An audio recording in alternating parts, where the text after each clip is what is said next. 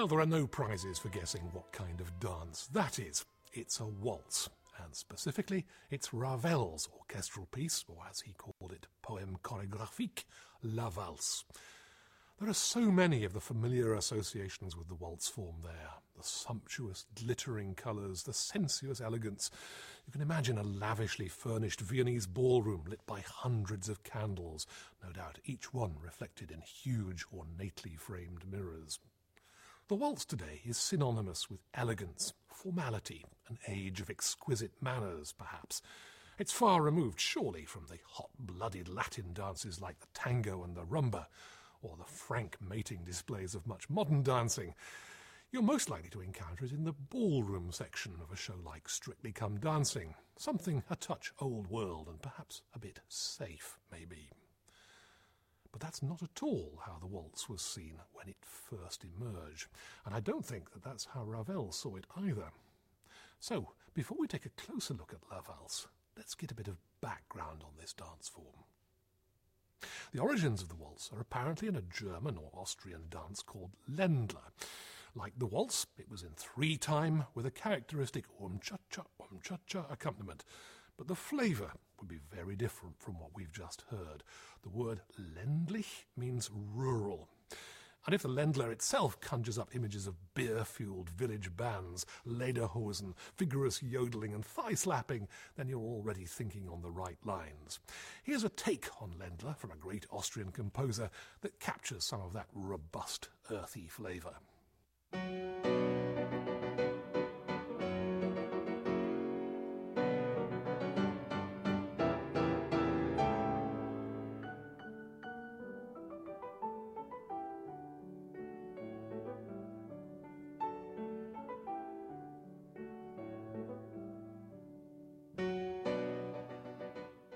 The minuet, or perhaps we should say the Ländler, third movement of Schubert's Sonata in G, Deutsch 894.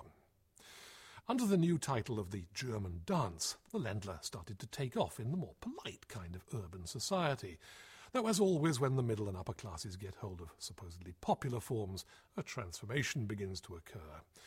Pretty soon, the Ländler got meshed with the character of the far more respectable minuet, a dance that was well established at the Viennese court in Mozart's time, the end of the 18th century.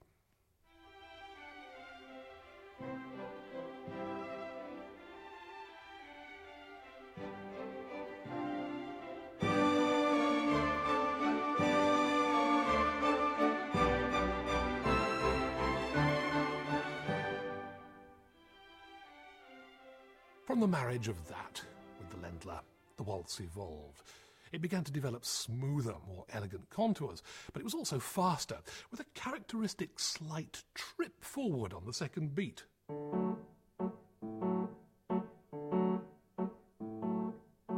That's so essential to the Viennese waltz, indeed, perhaps to the most famous of them all.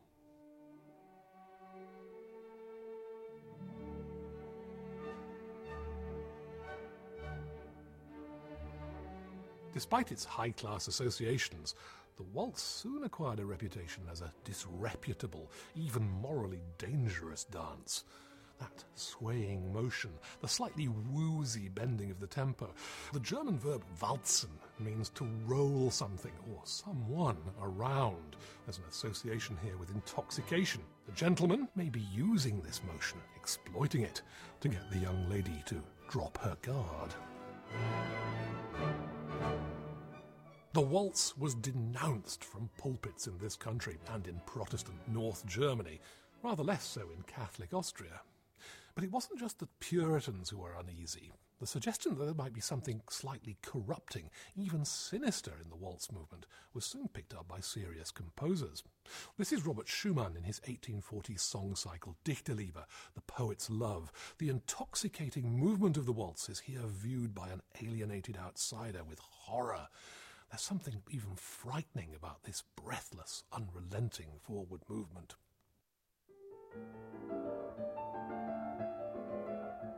Das ist ein Flöten und Geigen, Trompeten schmettern da rein, Trompeten schmettern da rein.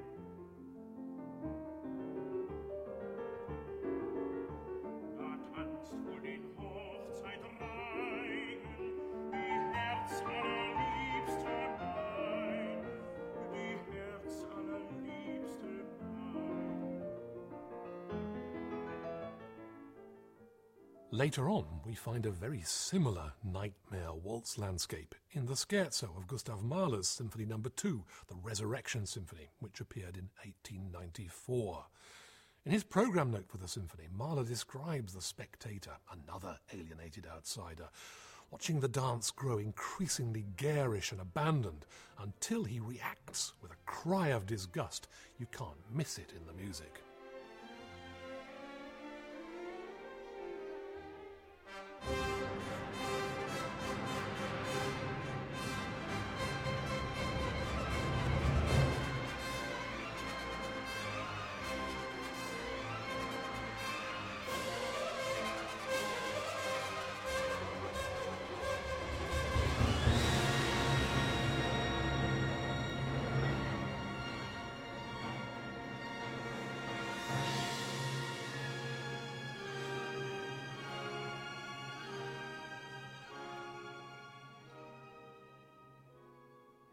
So, an interesting history of the moral character of the waltz before Ravel.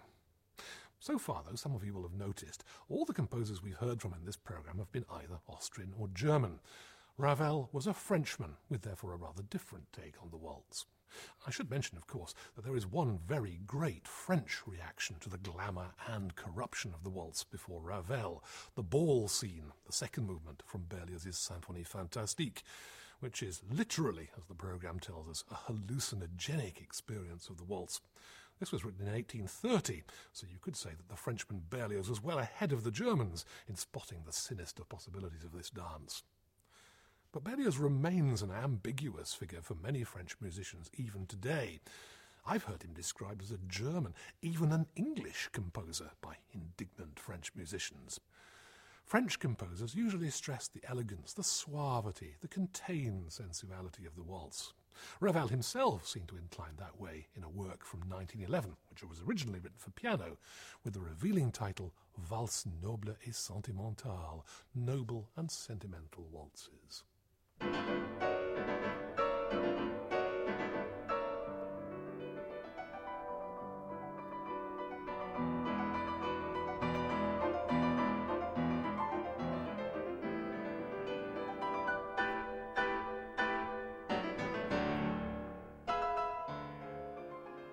Ravel's noble and sentimental waltzes. But the idea of La Valse was already brewing in Ravel's mind for quite a while when he wrote the Valse Noble. That was in 1911. He first began to talk about a work on this theme in 1906. He had a notion for an orchestral piece called Wien, which is, of course, the German word for Vienna. It's interesting that he should have wanted to identify it so specifically with the city and its language. The comments he made at the time suggest that things have been percolating for quite a while even then. You know my intense feelings for these marvellous rhythms, Ravel wrote. I find a deeper expression of the enjoyment of life in this dance, the waltz, than in Frankist Puritanism. French Puritanism? That's a strange notion, isn't it, to modern ears? But Ravel goes on. I am well aware what's in store for me at the hands of the acolytes of neo-Christianity, but I'm not bothered. That's an intriguing remark, isn't it? For many people, Ravel is the virtual embodiment of the elegant but securely buttoned-up French gentleman. No hint of impropriety. There certainly have been no scandalous revelations about his private life, not at all bohemian in that direction. And yet, here he is, responding to something exotic, enticingly dangerous in the waltz, and anticipating disapproval from French Puritans. I can well imagine him taking pleasure in the shock-horror reaction to passages like this.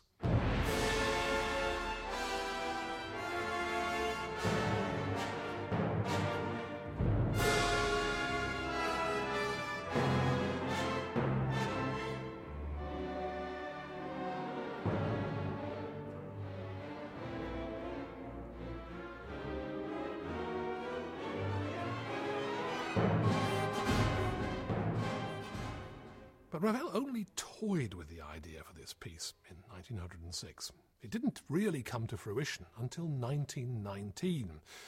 The great ballet impresario Diaghilev had heard of Wien, the Vienna Waltz project, and asked Ravel to turn it into a ballet for production by his own Ballet Russe in 1920. Now, the dates are significant, of course. 1919 was only just after the end of the terrible carnage of World War I. France was still devastated by the effects of this war. At the same time, it had brought about not only the collapse, but the annihilation of Imperial Vienna.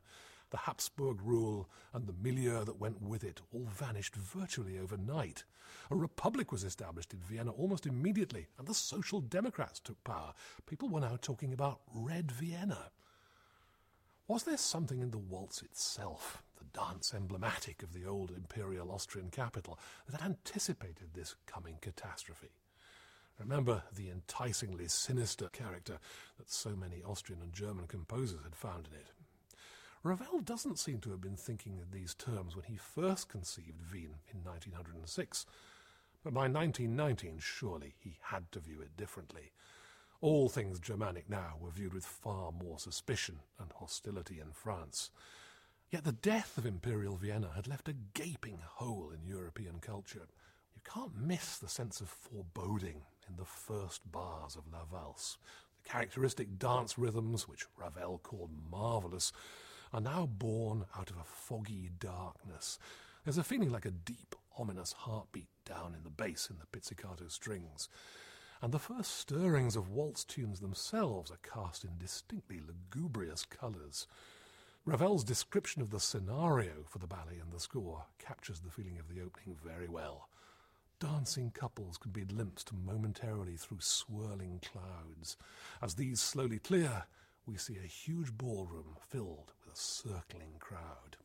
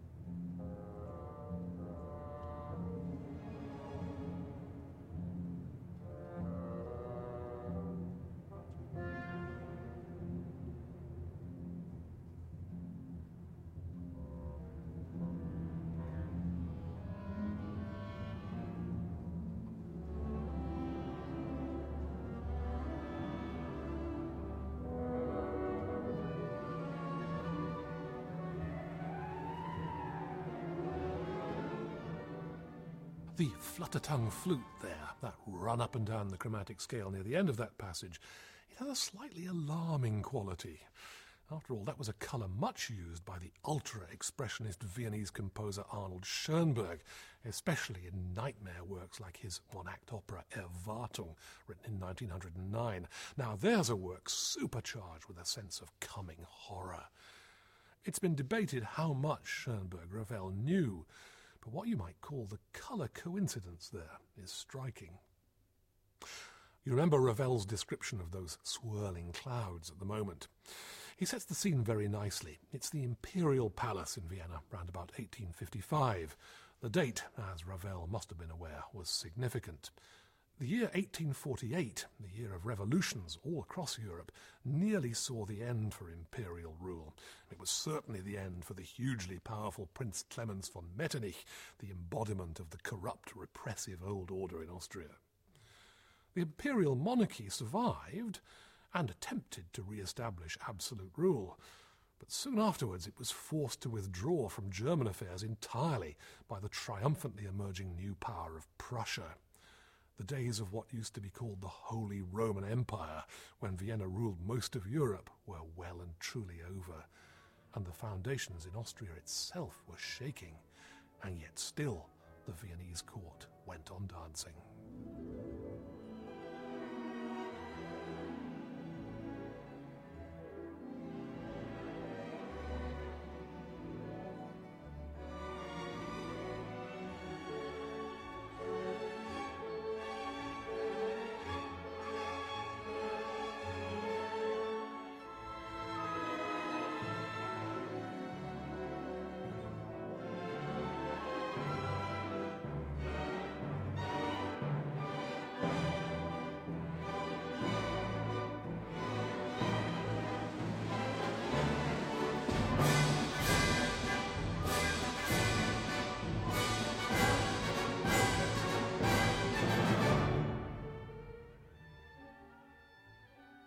La Valse is not a long work. In most performances it's over in well under a quarter of an hour.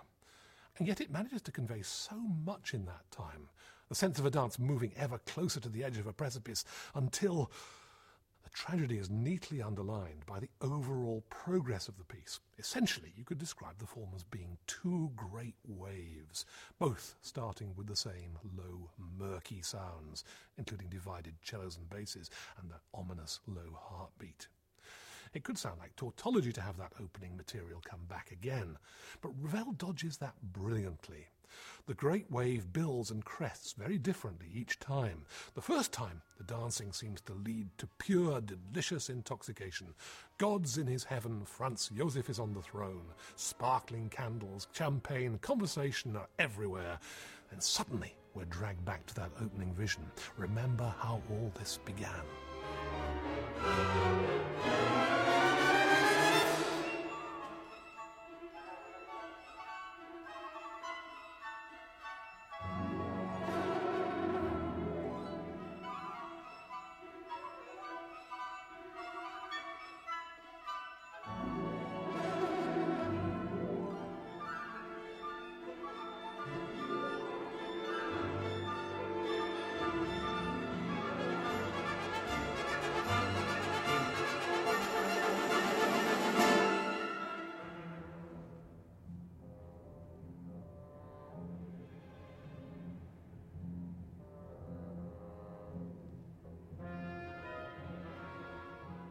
And now Ravel really starts to dig away at his musical foundations.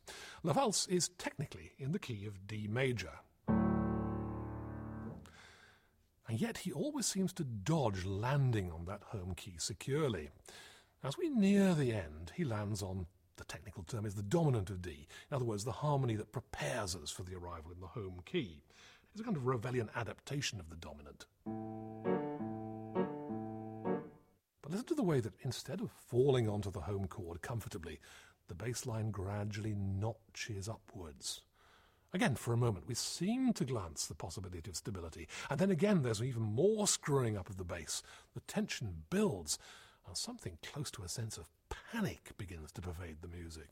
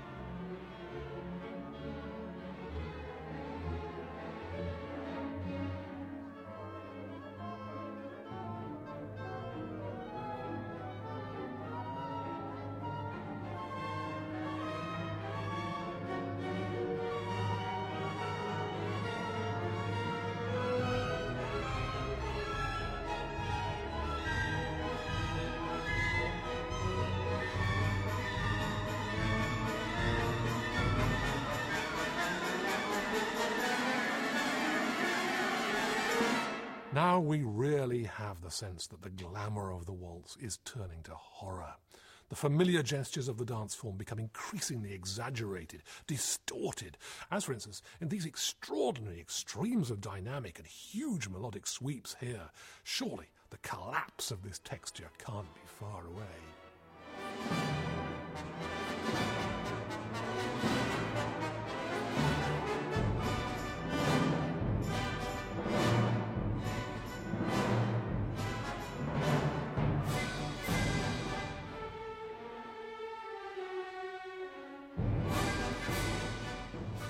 A sort of apotheosis of the Viennese waltz, which I saw combined with an impression of a fantastic whirling motion leading to death.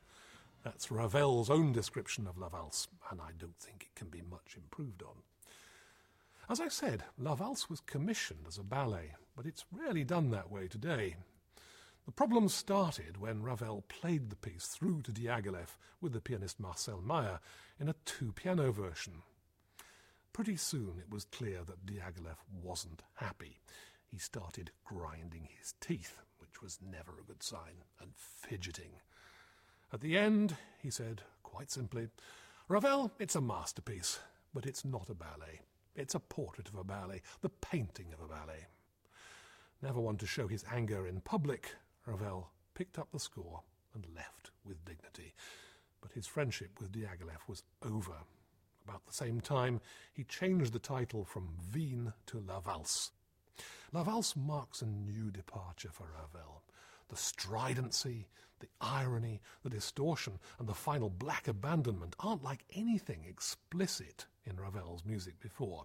Ravel often hints quite powerfully at dark undercurrents, but now they're not under the surface at all. The war had clearly left its mark on La Valse. Ravel, as a man, may not have liked overt displays. Even people who knew him well said that he usually wore a fairly impassive expression in public. But in his music, sometimes it was a different story. And La Valse is one of those works which show best that a composer's public persona is often just a mask, and that a very different kind of truth emerges in the music.